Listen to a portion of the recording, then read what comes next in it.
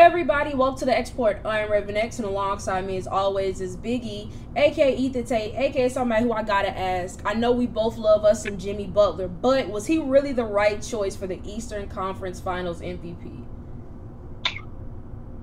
That's tough. I'm gonna be honest. I think I would have gave it to Caleb Martin because, like, even in the losses, he was still consistent. Yeah, based solely off of that series, I would go Caleb Martin. But I think with what Jimmy has just been able to do this whole playoff run, I think you kind of have to give him something. And so, But yeah, if we're just talking solely the Eastern Conference Finals, it should have been Caleb Martin. But either way, I'm not complaining because Jimmy Buckets is back in the NBA Finals, which of course we are going to get to later in our NBA Finals breakdown. We are also going to talk some of the latest news surrounding Jimmy Garoppolo and the Las Vegas Raiders, whether or not they made a big mistake going after him instead of potentially drafting a rookie. And also we are going to discuss some of the latest discourse around the NBA, such as Scottie Pippen calling out Michael Jordan before his arrival, and whether or not prime Dwight Howard is actually better than prime Nikola Jokic. But before we get to any of that, please sure to check out the Export.net. I repeat, the Export.net for exclusive sports content run by yours truly and fellow Export writers. Previous episodes of our lovely podcast and our YouTube channel entitled The X Report. By the way, wrestling fans, I promise we didn't forget about you. We have recorded our Night of Champions recap, but that mug was almost an hour long, so it's its own episode, so you can find that on Spotify, iTunes, wherever you get your podcasts. Just know we got you. It's just not going to be a part of this episode. But without further ado, let's go ahead and get things started with the NFL. Not really much to report, but we're going to start off with your boys. The Pittsburgh Steelers signed veteran edge rusher Marcus Golden on a one-year deal. I'm not all that surprised by it because they haven't really added many other edge rushers this past offseason, and they missed out on getting Bud Dupree. But overall, I do like this move just because Marcus Golden isn't exactly a household name, but he has been productive throughout his career. Yeah, I'm in the I fall into the category of what's the Shaq meme that everybody keeps saying? I'm so familiar with his work. You said what? The one where he's like, I was unfamiliar with your work. Yeah, so I'm unfamiliar with his work. So I mean, it's good to ask somebody. I just don't know anything about him.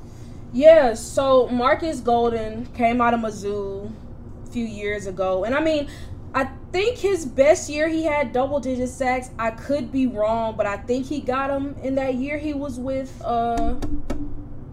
the Giants. I'm not totally sure. But, I mean, he's been a consistent guy throughout his career. I mean, like I said, not flashy, but he's been pretty solid. And I think he's a solid rotational piece. Truthfully, in terms of, like, career-wise, I would take him over Bud Dupree. So, I think it was a good move. And it was a cheap move at that. So, can't really go wrong with that. But let's talk about a move that was not exactly cheap, and that was the Las Vegas Raiders deciding to bring in Jimmy Garoppolo to be their franchise quarterback for the next 3 years. And as we all know, his season with the 49ers was cut short after he suffered an ankle injury. And it turns out that injury is not exactly as far along as people would have liked. I'm sorry, it was a foot injury. But reportedly, back in March, Jimmy Garoppolo failed his physical with the Las Vegas Raiders. And that was the reason for his postponed press conference. Then, if Garoppolo does not pass a physical by the start of the season, the Raiders are free to move on. If he injures the same foot again this season, the Raiders can also cut him for nothing. You and I have already kind of talked about the history of Jimmy Garoppolo and how injuries have played a big role in his career. So let's start things off with the simplest question. Do you feel like the Raiders made the mistake going after him as opposed to potentially someone else in the free agent market? I guess the best way to sum up how I feel, this feels like this is the most Raiders move imaginable. Like, you go from Derek Carr, who is like a mid to good quarterback, bringing in Jimmy Garoppolo, who's another mid to kind of good quarterback, but now you might not even have him because he's injured, and his injury results might affect his signing there. Like, I definitely think that this was a mistake because even though, you know, it was Aaron Rodgers to the Jets, you also could have potentially maybe made a move for him, or maybe made a move for Lamar, and you could have actually had somebody that's actually like worth, in my opinion, worth bringing in. Yeah, like on the one hand, I'm hoping that Jimmy Garoppolo is healthy, just because, mainly for Davante Adams, because I mean, you go to Vegas with the hopes of you get to play with your former college teammate. Y'all put up pretty good numbers, but he's out the door after 1 year, and you're stuck. You signed your contract. They're not going to get rid of you. So you're there. Jimmy Garoppolo, he has familiarity with Josh McDaniels, so you would hope that that will lead to good things. But, I mean, if this injury continues to persist, it's like, dang, Davante Adams is in a really crappy situation. Not to mention other quarterbacks on their roster aren't exactly great. They drafted Aiden O'Connell, I believe, out of Purdue, and then they just signed 37-year-old veteran Brian Hoyer to be the backup. Neither of those guys I fully expect them to see significant action, or would trust to see significant action if Jimmy Garoppolo isn't available. And so in that instance, it's like, I'm a bit torn, because on the one hand, I understand why they would do it, because he knows Josh McDaniels' system. But on the other hand, like you mentioned, there's other better quarterbacks you could go after. And sure, it'd be a bit more of a hassle and more expensive. But I mean, at least as of right now, we know that they're going to play. But all right, let's go ahead and turn things to the draft. I mentioned that they did draft a rookie in Aiden O'Connell, but who's to say they shouldn't have taken the quarterback sooner? They had the 7th overall pick. Will Levis was available by that time. Hendon Hooker still could have been available. Sure, they took a quarterback later on, but do you think that the Raiders regret not taking a quarterback earlier just in case Jimmy G can't go? I would say yes, just because, like you said, if he can't go, maybe if you would have got a guy earlier, he might be a little bit more developed to where he could potentially come in and be a week 1 starter instead of having to maybe scramble and try to bring in the guy. Because I don't know who's the backup still. Jarrett Stidham? No, Jarrett Stidham's actually in Denver now. So yeah, like you don't have like a consistent backup. So I think they might have regretted that as well. Yeah, I would agree with that. I mean, I understand getting Tyree Wilson, because Chandler Jones is great, but he had a bad year last year. Max Crosby, you got to have pass rush, especially competing with the quarterbacks in that division. So in that retrospect, I understand. And then you traded away Darren Waller. Michael Mayer, getting him would make sense too. But it's like, I feel like you could have found another tight end later on. And sure, Will Levis didn't last as long. I believe he got picked before before the Raiders had the opportunity to get him. But maybe a Hendon Hooker. I think that Hendon Hooker would have been a better option than Aiden O'Connell, but we shall see. All right, so a couple more questions. Do you think that will Jimmy G start week 1 for the Raiders? I mean, the way that it's looking with this coming out, I'm thinking it's unlikely. Because if he was on the trajectory to start, I feel like this information would have never gotten leaked out. True. Because I don't think he's participated in OTAs yet. And so I would agree. I think as of right now, I think he will start. Because, I mean, we got 3 months, 3.5 months before the season starts. So I'm hoping for his sake he'll be able to start. I don't know what it's going to look like, but I think come September, he will start. All right, this is just a bonus question. As most of you probably know, Tom Brady has bought a stake in the ownership stake for the Las Vegas Raiders. And now, since Tom Brady's retired and it seems like he's legitimately done this time, everybody's kind of expecting Tom to, make a comeback or thinks it's possible for him. So with him having an ownership stake in Vegas and a part of the team, on a scale of 1 to 10, how likely do you think it is for Tom Brady to suit up for the Raiders at some point of this season? 0. I think he'll have like an inkling to want to do it, but I don't think he'll do it. Yeah, I don't think so either. I mean, it would make a fun story, especially if, I know I'm so sick of Tom Brady championship stories, but it would just be so crazy if he would come in like mid-season, Jimmy G can't go, none of the quarterbacks are on the roster ready. He's like, yeah, I guess I'll play, and then messes around and leads them to a Super Bowl. I might have to stop watching NFL after that just because I would be so disgusted by Tom Brady. But yeah, I don't think it's gonna happen either. But all right, let's go ahead and play our game of believable or buffoonery. Starting with the Green Bay Packers. You mentioned Aaron Rodgers a bit ago. He is currently in New York, living his best life with the Jets, and now it is officially the Jordan Love era. And while many people do not know what to expect with that change, the team still feels confident. For example, running back Aaron Jones said, "If you think we're in a rebuild, then you got the wrong team, wrong place." The team feels very confident, and I respect that. So, believable or buffoonery? The Packers will make the playoffs this season. So I'm gonna say believable. I think their division has gotten stronger over the course of the free agency and the draft, but I still could see them sneaking in as a wild card because they still have a lot of good pieces on their team.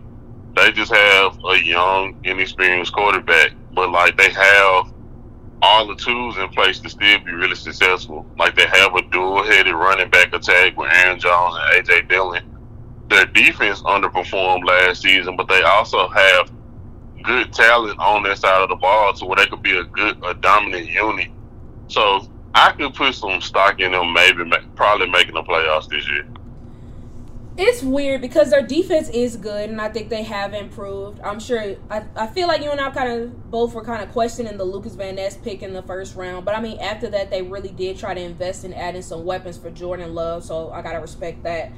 And I mean everyone's kind of talking about the NFC North as if it is the Lions division, or people are excited to see what the Bears do, and same for the Vikings. So nobody's really talking about the Packers, which I don't even remember the last time that was even a thing. But I don't know if I think they make the playoffs. I think that they could vie for a wild card spot. I think they're still going to be competitive. But in terms of a playoff team, I don't think so. Just because, I mean, just off the top of my head, I think Eagles win the East.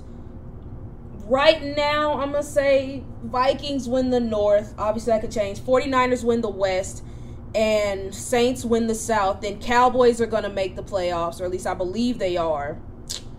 I could see Seattle making it, and then the Lions making it, and that's 7 teams right there. And that's not even mentioning other teams that could be a surprise. So, as of right now, I'm going to say buffoonery.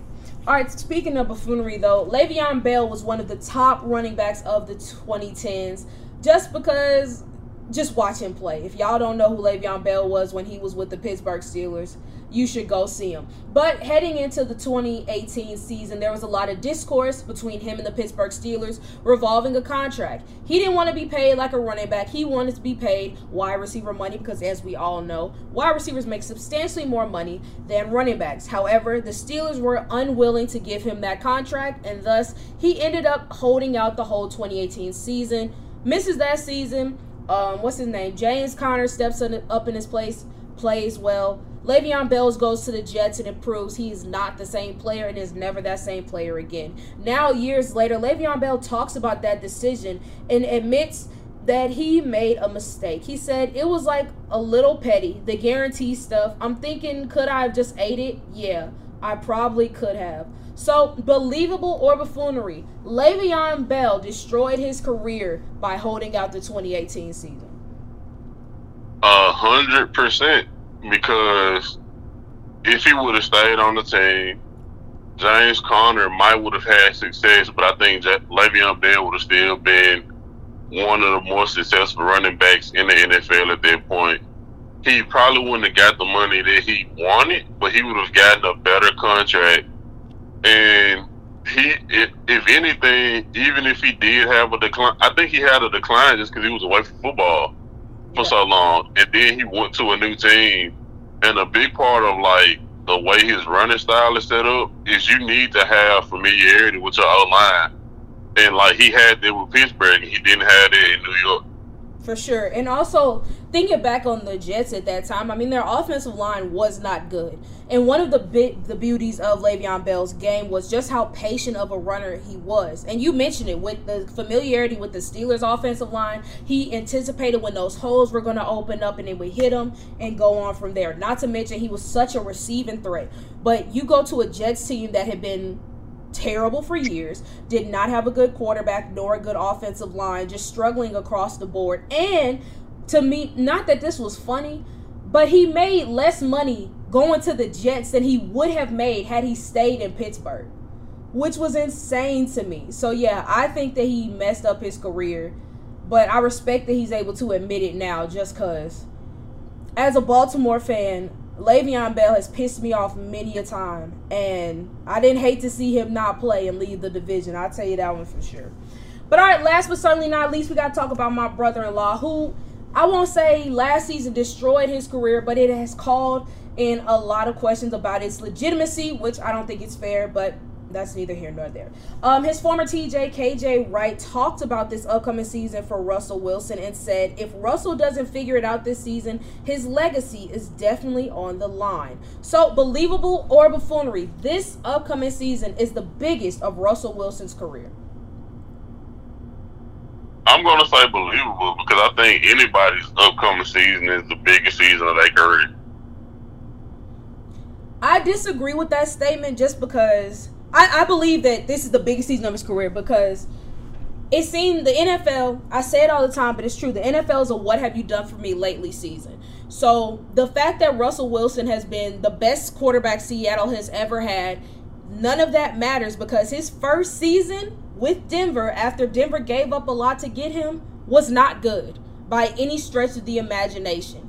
And so not only are you entering your mid-30s, you're entering your second year, and now the pressure is truly on. You now have a new head coach who everybody hails as an offensive mind. You're getting a better offensive line. Your receivers are expected to be healthy.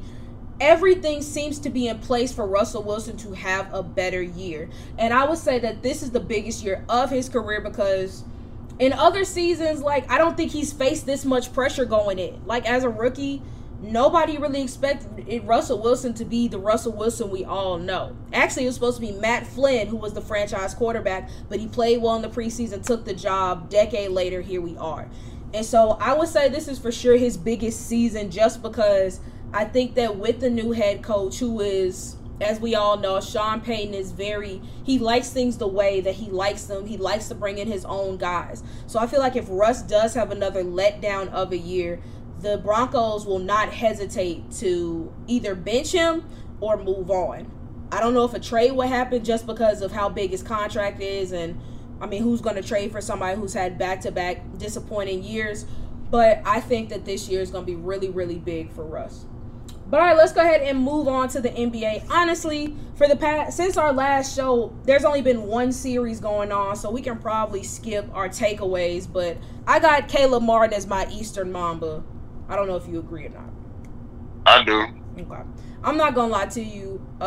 Shout out to Derek White, though, because that play in Game 6 was insane. And he had the Celtics won that series, he almost got Mamba of the Year. Mamba of the Week just for that, because that was sick.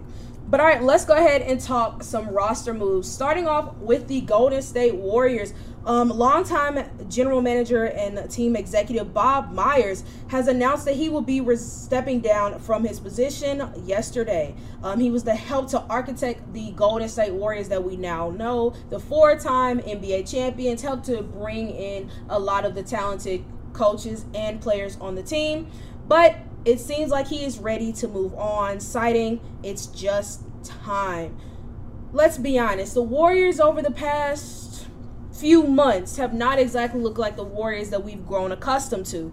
And especially with this season and the infighting within the team, it has people wondering if the dynasty is in fact over. So with Bob Myers leaving, do you feel like this is kind of a sign of the Warriors on a decline and he wanted to get out of Dodge? Or do you really just think that he was ready for a change?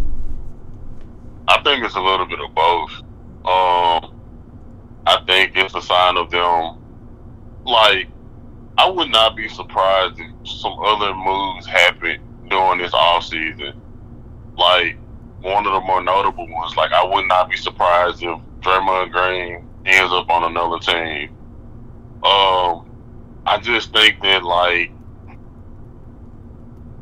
everybody teams, they have their runs, and you find ways to extend them. The Warriors found a way to extend them last year. Exactly. And then got them another title. But I think, eventually the time runs out. And I think the Warriors' time is finally starting to show like it is running out. I think Steph's still going to be amazing, but like the pieces around him are a question. Like Klay Thompson, he had flashes last season of this past season of being the Klay of old. But he also had really bad stretches.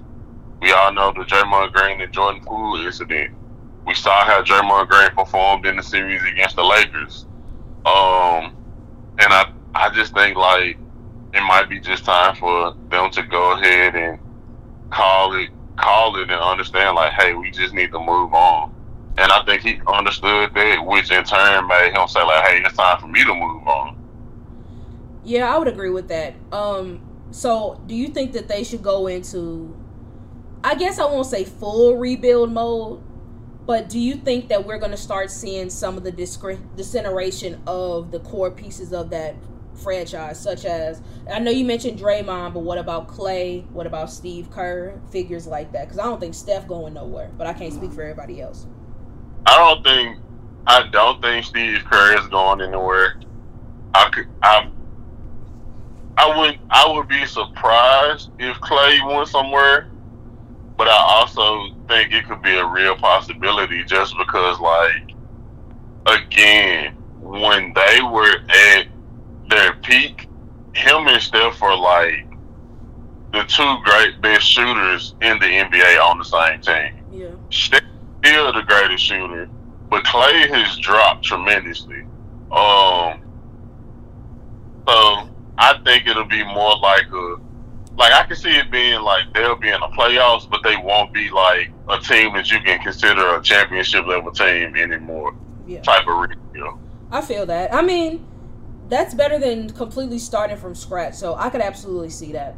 But all right, let's talk about a couple teams that are playoff contenders and have championship aspirations, but came up short this year, starting with the Milwaukee Bucks. After firing Mike Budenholzer, it was announced earlier this week that they have found their new head coach in former Raptors assistant Adrian Griffin. The Bucks are currently working on the financial terms of the contract, and Griffin reportedly was a favorite for Giannis Antetokounmpo, which apparently Shams reported that Giannis was vehemently against any other candidate besides Griffin. So how do you like this move? I mean, it's hard to say because he's an assistant coach. He was an assistant under Nick Nurse. So I believe he could be a really good coach, but it's also like you won't know till you actually see him coaching. Right. And the Bucks are like a weird, like they have really good talent, but like I will say like if you're able to properly coach them, then you can have a championship level team. And if you aren't able to coach them as well, you'll have a team that can make like the Eastern Conference Finals because they're so talented, but then get put out. Yeah, I feel that. I mean, like you said, it's hard to really gauge because I don't believe Griffin has been a head coach for anybody else, so I'm not exactly sure what the Bucks are getting.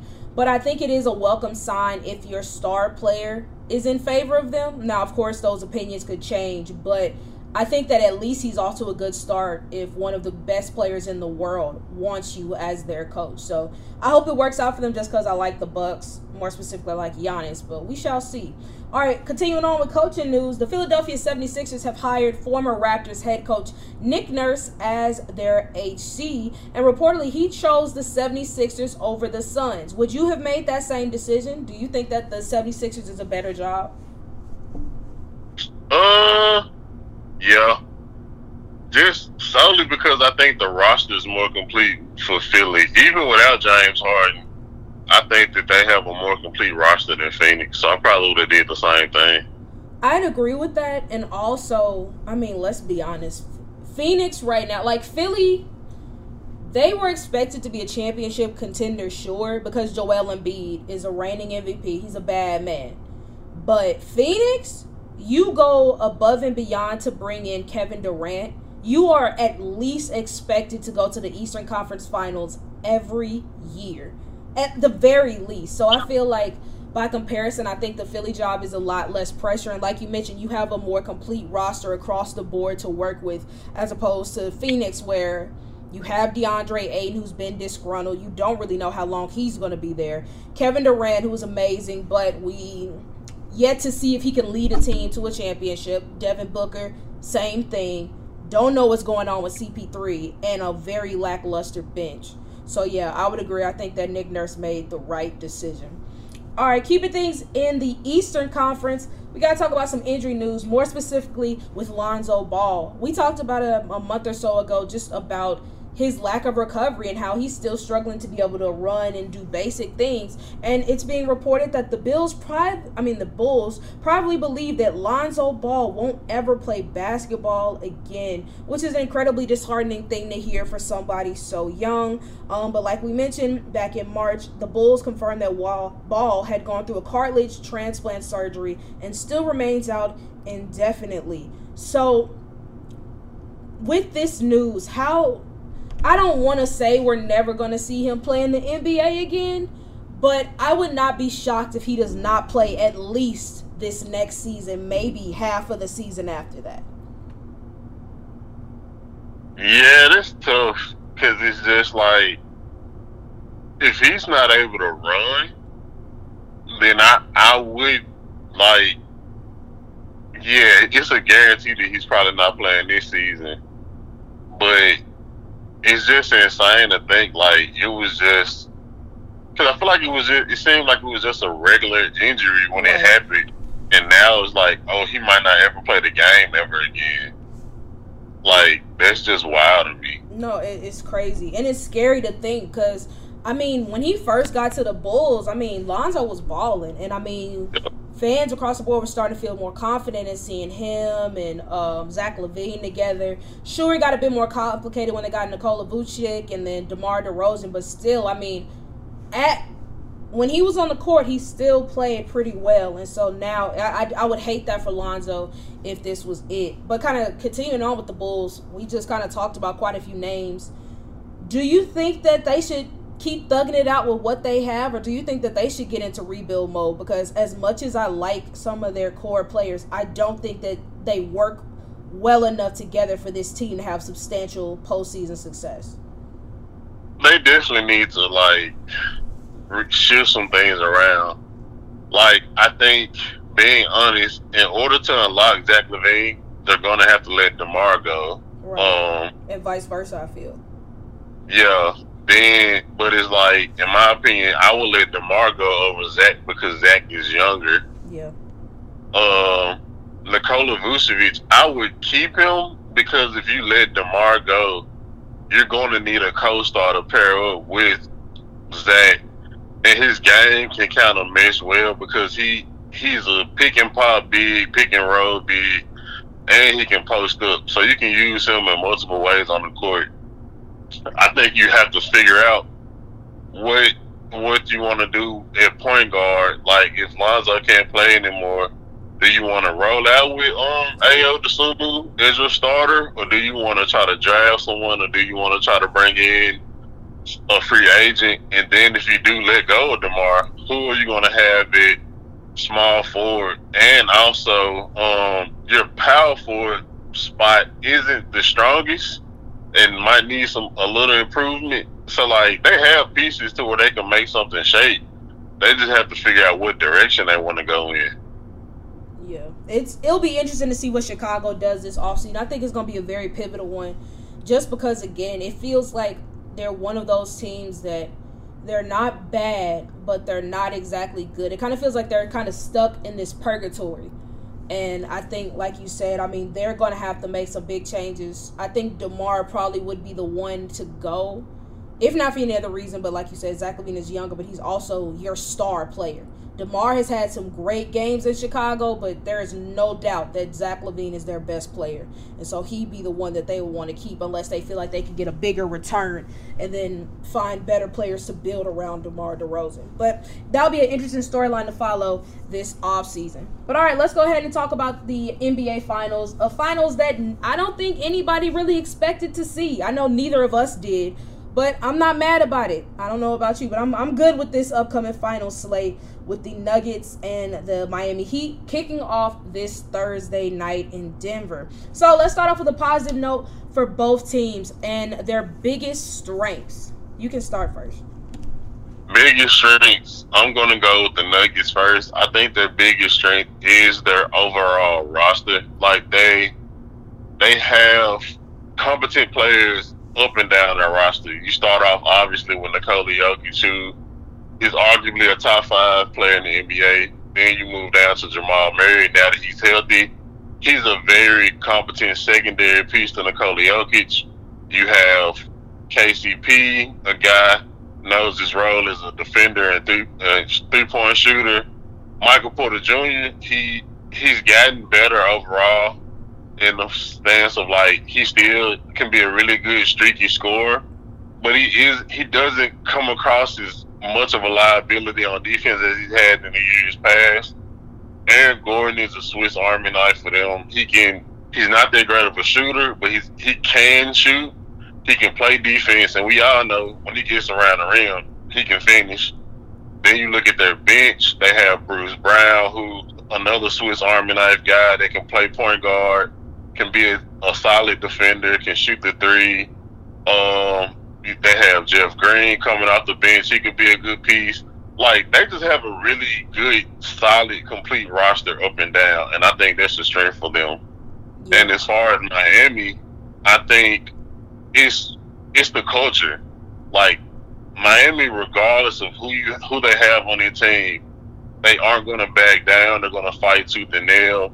It starts with their best player in Jimmy Butler. It starts with matter of fact, not even their best player. It starts with their executive, Pat Riley.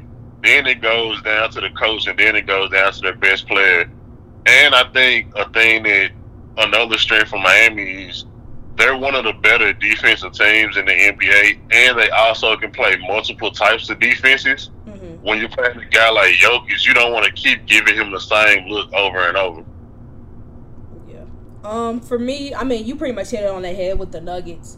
So not much to add there, but I would say the biggest strength with Miami is they have absolutely nothing to lose. Every series that they have been in, they have been the underdogs, and yet they've continued to fight and they continue to persevere. I mean, even when they were up on the Celtics, I believe the graphic was like the Celtics had a 97% chance to make the finals and the Heat had a 3% chance. And even now, I believe ESPN has them at an 11% chance to win a championship. So unlike other teams like who have to face all of that pressure and have to go in and everybody's expecting them to do it, nobody really is counting on the Miami Heat to do it. And like you mentioned, the culture has been one that it does not matter whether you think they are going to win or they are going to lose. They are going to shock some people in some way, shape, or form. And I think that because of that, that's going to bode really well for them. All right, let's talk about the biggest weaknesses of both teams. Biggest weaknesses, starting again with the Nuggets. I think a big weakness is sometimes it could be Nikola Jokic or bust, or in the sense of, like, if Nikola Jokic at times doesn't have a great game, the Nuggets don't necessarily perform to the best of their ability, simply because, like, obviously they run so much of their offense through them. Mm-hmm. So that's a weakness of, like, hey, if Nikola Jokic has, like, a bad game here or there, can the others, like, really step up and give him a helping hand? I think a weakness for Miami, they got exposed against the Celtics, and I think it'll really get exposed against Denver, is securing rebounds. The Celtics got a ton of offensive rebounds against the Heat during this past series, and when you have a guy like Nikola Jokic, who's a great rebounder, that's something that can be exploited.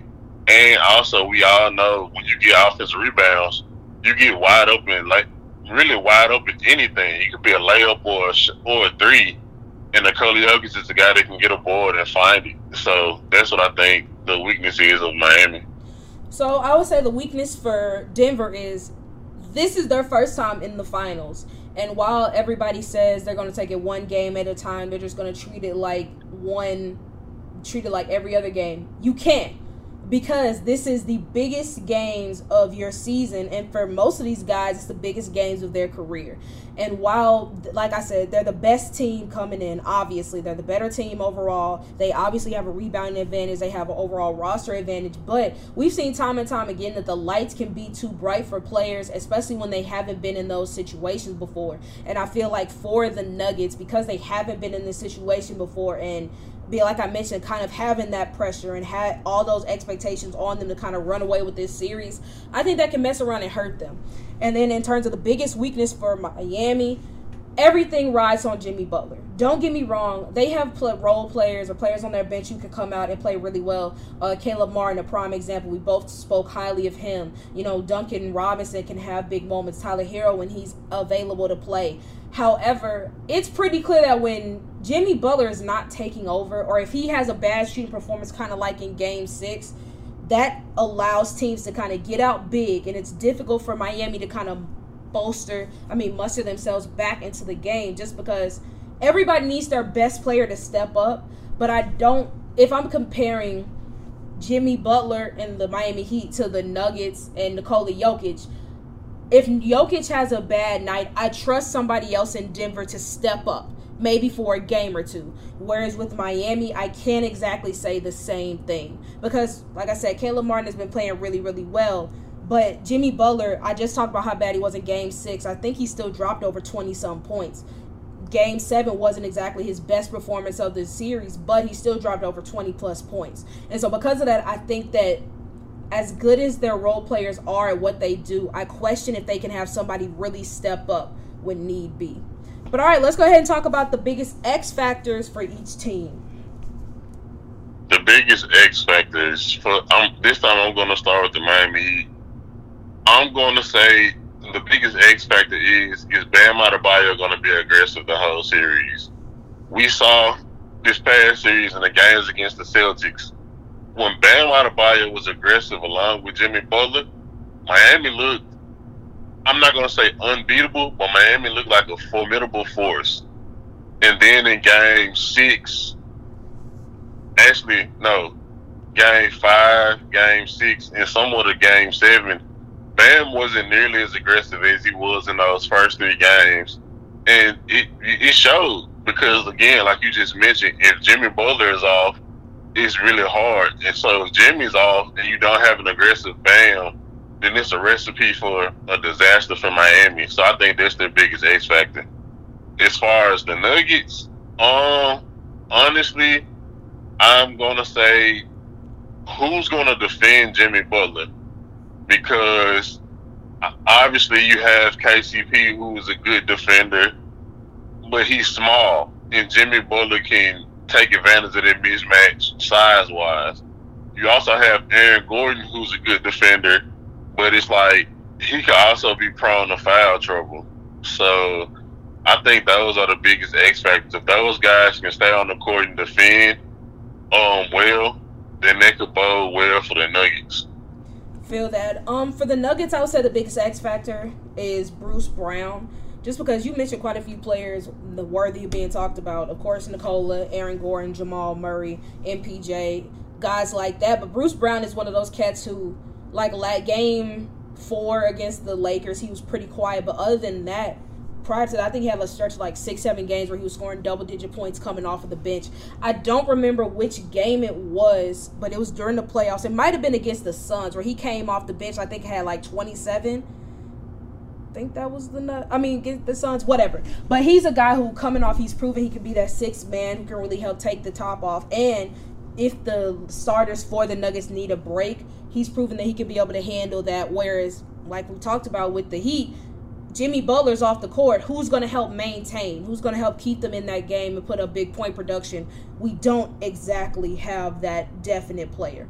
But then for the Heat, we're in agreement about Bam Adebayo. You spoke on him being aggressive offensively. I think he also has to be aggressive defensively because we've kind of talked about the size of Bam Adebayo kind of being a disadvantage when going up against bigger centers. But when you're going up against the best center in the game in Nikola Jokic, he's obviously going to get his. But can Bam Adebayo do enough to at least try to contain him? Because if he can't, it could be Nikola Jokic dropping 50 or close to 50 every game. And if you're the Heat, you cannot afford to risk that.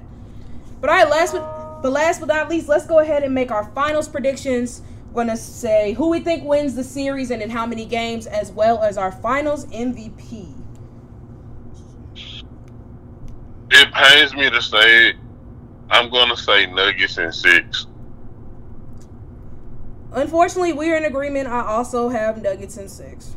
But all right, I got Jokic for finals MVP. Same. Yeah. I mean, Jimmy Buckets, I would love for you to prove us wrong. Bam Adebayo, Duncan Robinson. I don't care who it is. Just somebody. Hell, Udonis Haslem. If you want to make a game-winning shot to win the Heat the series, sign me up. But I want to see Jimmy Buckets holding a championship, a trophy, once it's all said and done.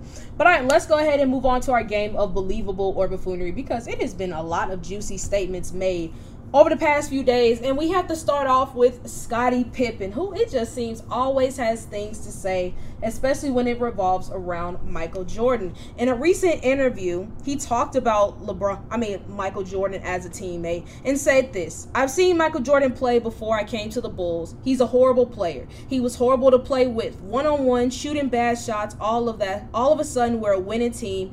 Everyone forgot who he was." That's only a snippet of the interview. You kind of have to listen to the whole thing. But it does beg the question, believable or buffoonery? Pre-Scottie Pippen, Michael Jordan was just another guy, quote-unquote, in the NBA. No. I'm not even, I'm a Michael Jordan fan. I don't think he's the GOAT. We all know this. But, he wasn't just another guy. He was a supremely talented, he had a transcending talent in the NBA before Scottie got there. The thing I will agree with Scottie on is that he wasn't a winner before Scottie got there, because he got put out the first round a couple years before Scottie got there. But he wasn't just another guy, so I'm going to say buffoonery. Yeah, I'm going to call buffoonery on that as well.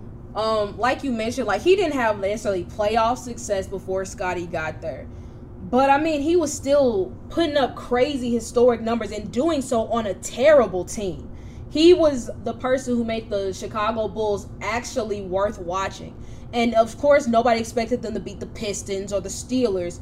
Not Steelers, oh my gosh, wrong sport. Or the Celtics. But when you watch, Michael Jordan at least made it feel like the Bulls had a shot. Now, if he would have just left that he was a horrible teammate, okay, I could have some merit to that. But a horrible player? Nah, absolutely not. But continuing on with some more petty beef, Spencer Dinwiddie and Kyle Kuzma have been going at it for the past few months. And in a recent interview with Gilbert Arenas, Spencer Dinwiddie was asked about this rivalry. And he was asked who would win a game one-on-one. To which Spencer replied, "I'm winning that easy." He added, Do I respect his talent level? Yes. Do I respect his priorities? No. So, believable or buffoonery? Who's winning one-on-one? Spencer Dinwiddie or Kyle Kuzma? That's hard, because I feel like my first initial thought is going Kyle Kuzma, because Kyle Kuzma is 6'10", and Spencer Dinwiddie is 6'6". But I also know and I've heard that Spencer Dinwiddie has a nice one-on-one bag. And I also know that people don't really play defense when they play one-on-one, from personal experience and watching.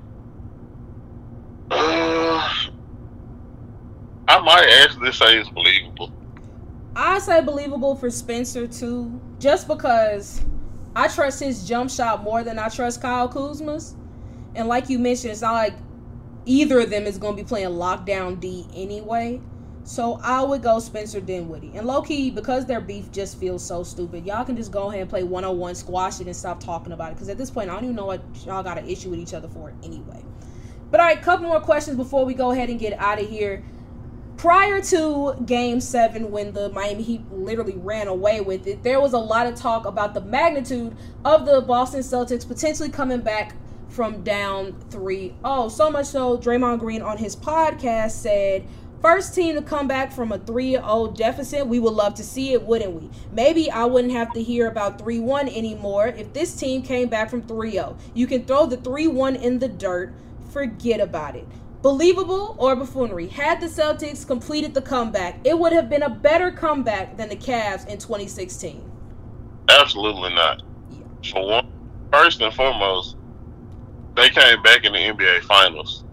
Secondly, they came back in the NBA Finals against arguably one of the best teams of their generation. So absolutely not. If Boston would have came back against Miami, it's like you were supposed to. That's what we no, expected not if you you were to supposed do. to. You weren't supposed to be in a position to begin with. Right. So yeah, I'm going to call it buffoonery. Yeah, big buffoonery for everything that you just said. I mean, again, the biggest piece is it's the finals. If they make it, if they would have made to the finals, the Celtics, I mean, that's cool. But if they didn't win a championship off of it, who cares? Y'all lost in the finals with, like you mentioned, a supremely better team than what the Cavs had. So no, absolutely not. And I get it though. Of course, Warriors and Warriors fans want any reason to stop bringing up 3-1. But this wasn't going to be the thing that stopped it from being brought up. I can promise you that.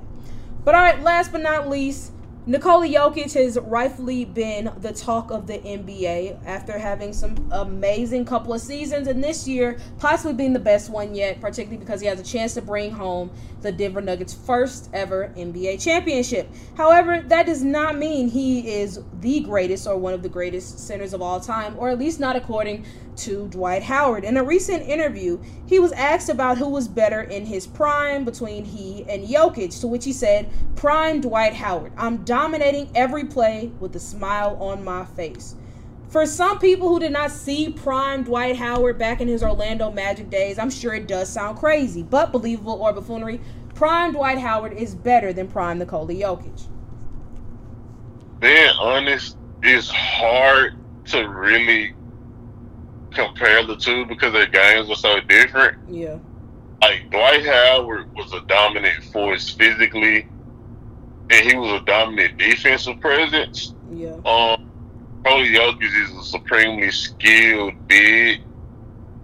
He's not. I will give Dwight the edge defensively, sure, but from an offensive standpoint, I don't care. I'm taking Nikola over Dwight any day. 100%. He actually can score outside the paint.